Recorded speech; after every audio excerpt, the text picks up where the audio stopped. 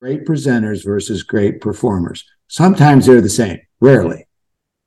There are people that are very good politicians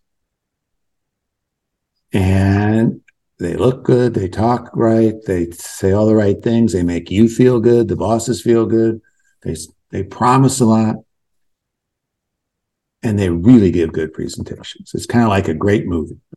Great performers sometimes aren't very good at presenting or communicating, or they refuse to.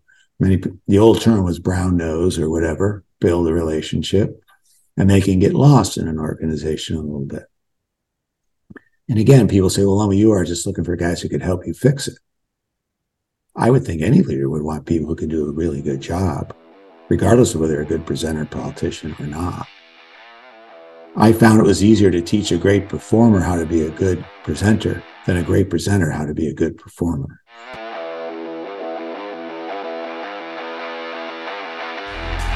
All right. For me, success is continuing to fulfill my potential. So it's always something I'm looking toward, not something I've achieved. To me, success is doing something that you love to do that allows you to be of service to others, and it gives you a sense of fulfillment in your heart. I think I chased success so much that I put happiness on hold for 20 years. And now I realize if I put happiness first, the success chases me. Success is being able to have the control of your day-to-day, of your life, of having a freedom, financial independence. If you're doing it on your own schedule, that's success. In essence, the fulfillment of knowing that you've done your best is my definition of success. This is the Alden Report.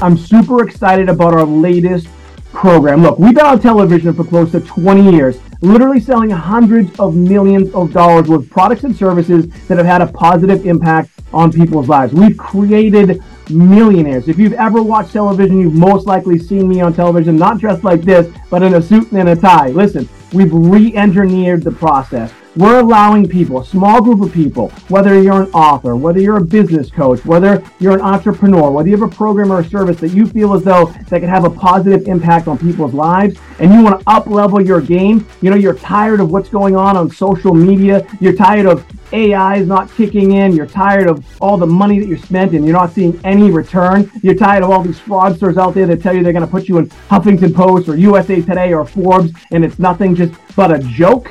You want to be in front of millions of people every single day all over the country.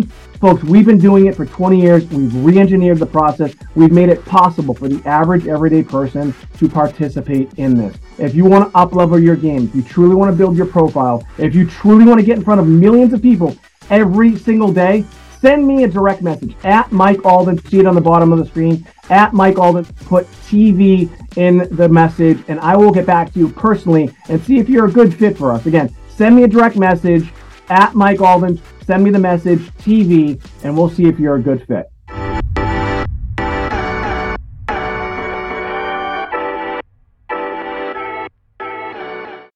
This is the Alden Report. All right, my name is Mike Alden. We are here in Blue Bay Studios. Of course, I'm rocking my Wicked Happy hat. It's freezing out here. I got my 99-cent glasses, and I'm super excited for my next guest. My next guest is a Wall Street Journal, USA Today best-selling author. He's the author of a book that the title is, if you know anything about me and books, the title is super sexy, and the title is It's Impossible to Commit to Maybe. This guy has done things at levels that most of us dream about. He's also what we call a turnaround expert, and I've also appointed him a mentor of mine. Please help me welcome Dave Lumley. Dave, thanks so much for being here. Hi, well, thanks for having me. I look forward to it. So you're out in California, and I'm here in Beverly, Massachusetts. It's freezing. I think you're in Montecito, which is a beautiful area. So I don't know. I think we were talking earlier. I'd like to switch places with you, but you know, for now, we'll keep it as is. So you wrote this book. It's Impossible to Commit to Maybe. That's kind of how you and I met. But if you could, you know, let's just kind of start with, your career in your kind of journey, post college? Like, what was your first gig? How did you start to get involved in business and also the world of entrepreneurship? Well, it's like most people, it's not a straight path.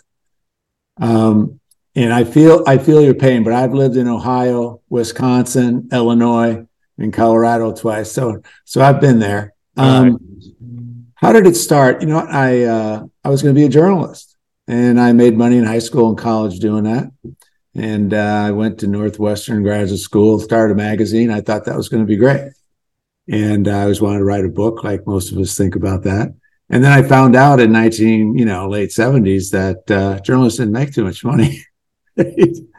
And I got a chance to go in a PR firm, ad firm, and I learned a lot, got to work on all this stuff. And in there, it dawned on me that some of the things you learn in journalism, how to organize, how to get your point across, how to talk, how to write, was pretty critical for an executive in business to be successful.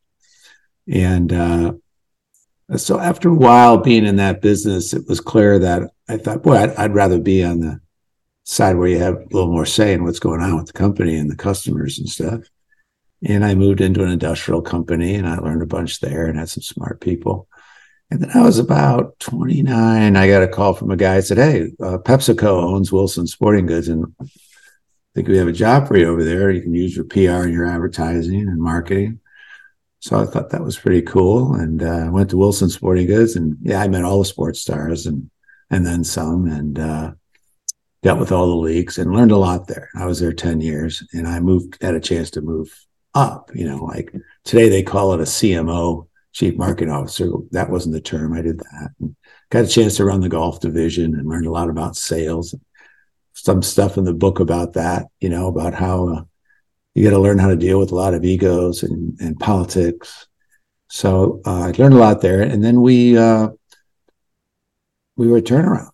I mean, Pepsi's view of things and how the sporting goods industry worked were not the same.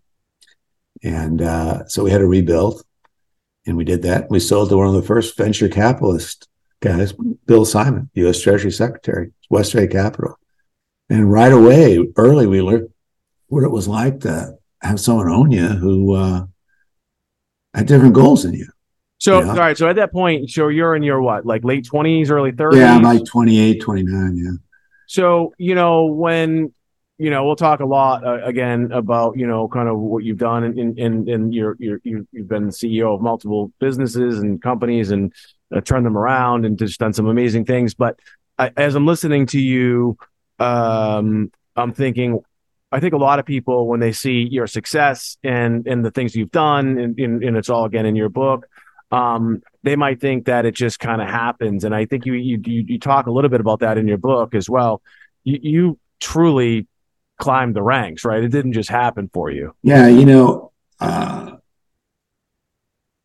I could have never imagined that I would make $1 million in my whole career, more or less what I had the opportunity to make. And clearly when I was 29, I would have signed up right then, right? To retire with $1 million. I think what I learned there, and I had some good mentors there, and luckily I had a strong father and mentors who taught me about, sales is the game. I mean, you learn everything in sales. You got to do it. And, back then, and even now, I think sales is a little dirty word. Guys get MBAs, financial degrees. They all want to be investment bankers. They're all going to make big money. But you really don't know how a company works until you got to get the product, introduce it, price it, have a customer take it, have a consumer buy it. And it's there where my career changed. And being under pressure, I learned that human beings really don't do anything till they have to. Yeah. Right. And that was especially true there. And when your company's under siege and you can go down and everything you have is gone, you learn to decide, you learn to get on with it, or you don't, and you're gone, right? And the company's gone. And that's kind of what happened at Wilson. We were right up against it. A Black Friday back then happened and our stock offering failed, and it was going to be over. So we had to find someone to buy the company, but we had to learn how to run it. And it's there I came up with, I think it's a chapter in my book I call Chaos as an Opportunity. That's what I was going to go right to that. Yeah, I mean, people always say, well, God, how'd you do this? Well, I was born in a very humble family. I was the first one to even go to college, more or less grad school, and I borrowed all that money. And chaos, though. And I think even my dad told me, you go to where there's a problem, you're going to learn. And I did. I put my hand up. I said, hey, give me a chance to do the golf division. Give me a chance to go with the Sony Wilson joint venture that they wanted out. Pepsi sent me to do that. And I went to all the bad jobs. Right. But it was there I really learned how to communicate, get people to work together and do things. And, people said, oh, gosh, how'd you do all those turnarounds? All successful. I said, you do them one at a time and you learn from your mistakes, because there's no class called turnaround. Right. So it's really interesting when you talk about that in your chapter about chaos. I think it's chaos equals opportunity or something like that. And I think it's somewhat of a contrarian view for a lot of people, especially in the corporate world. And I know you talk about this in the book where you've got that MBA, and I know you talk about that as well, and you have this cush job. But you were presented with these opportunities, which a lot of people would say, no way, I don't want to touch that. When you first were in, well, I guess with Wilson, it was like it just happened to you, right? But then But later on, you invited this stuff. You said, I'll do this. I kept signing up for it, right? And you can think, in business, there's examples of guys who have been successful at that. In sports, there's head coaches who are successful at that. Even in families, certain family members are better at putting things back together. I think I had this drive. I actually enjoyed fixing things. I like the challenge. I like to be able to decide fast. To put together people who were good at that. And there's nothing wrong with people who aren't good at turnarounds. I mean, if you're running Coca-Cola, the best thing you can do is not make a mistake. Right.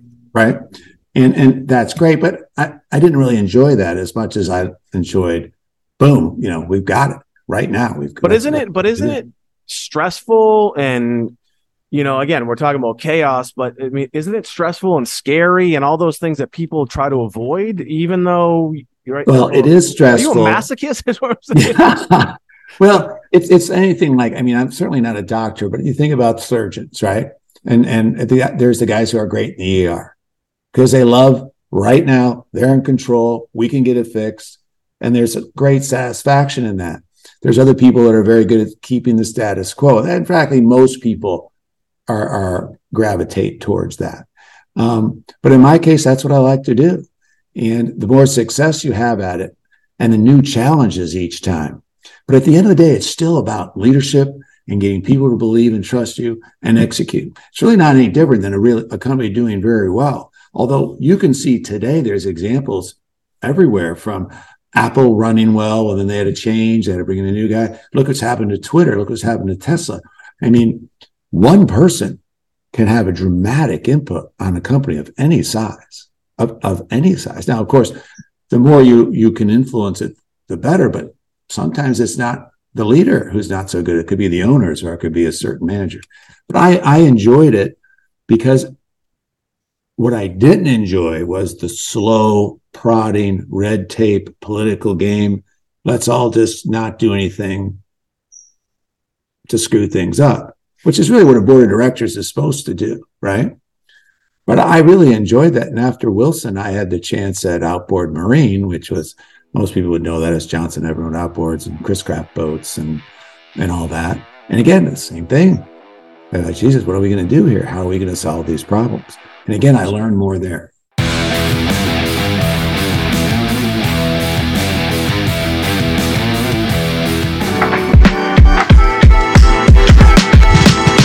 I'm super excited about our latest program. Look, we've been on television for close to 20 years, literally selling hundreds of millions of dollars worth of products and services that have had a positive impact on people's lives. We've created millionaires. If you've ever watched television, you've most likely seen me on television, not dressed like this, but in a suit and a tie. Listen, we've re-engineered the process. We're allowing people, a small group of people, whether you're an author, whether you're a business coach, whether you're an entrepreneur, whether you have a program or a service that you feel as though that can have a positive impact on people's lives, and you want to up-level your game. You know, you're tired of what's going on social media. You're tired of AI is not kicking in. You're tired of all the money that you spent and you're not seeing any return. You're tired of all these fraudsters out there that tell you they're going to put you in Huffington Post or USA Today or Forbes, and it's nothing just but a joke.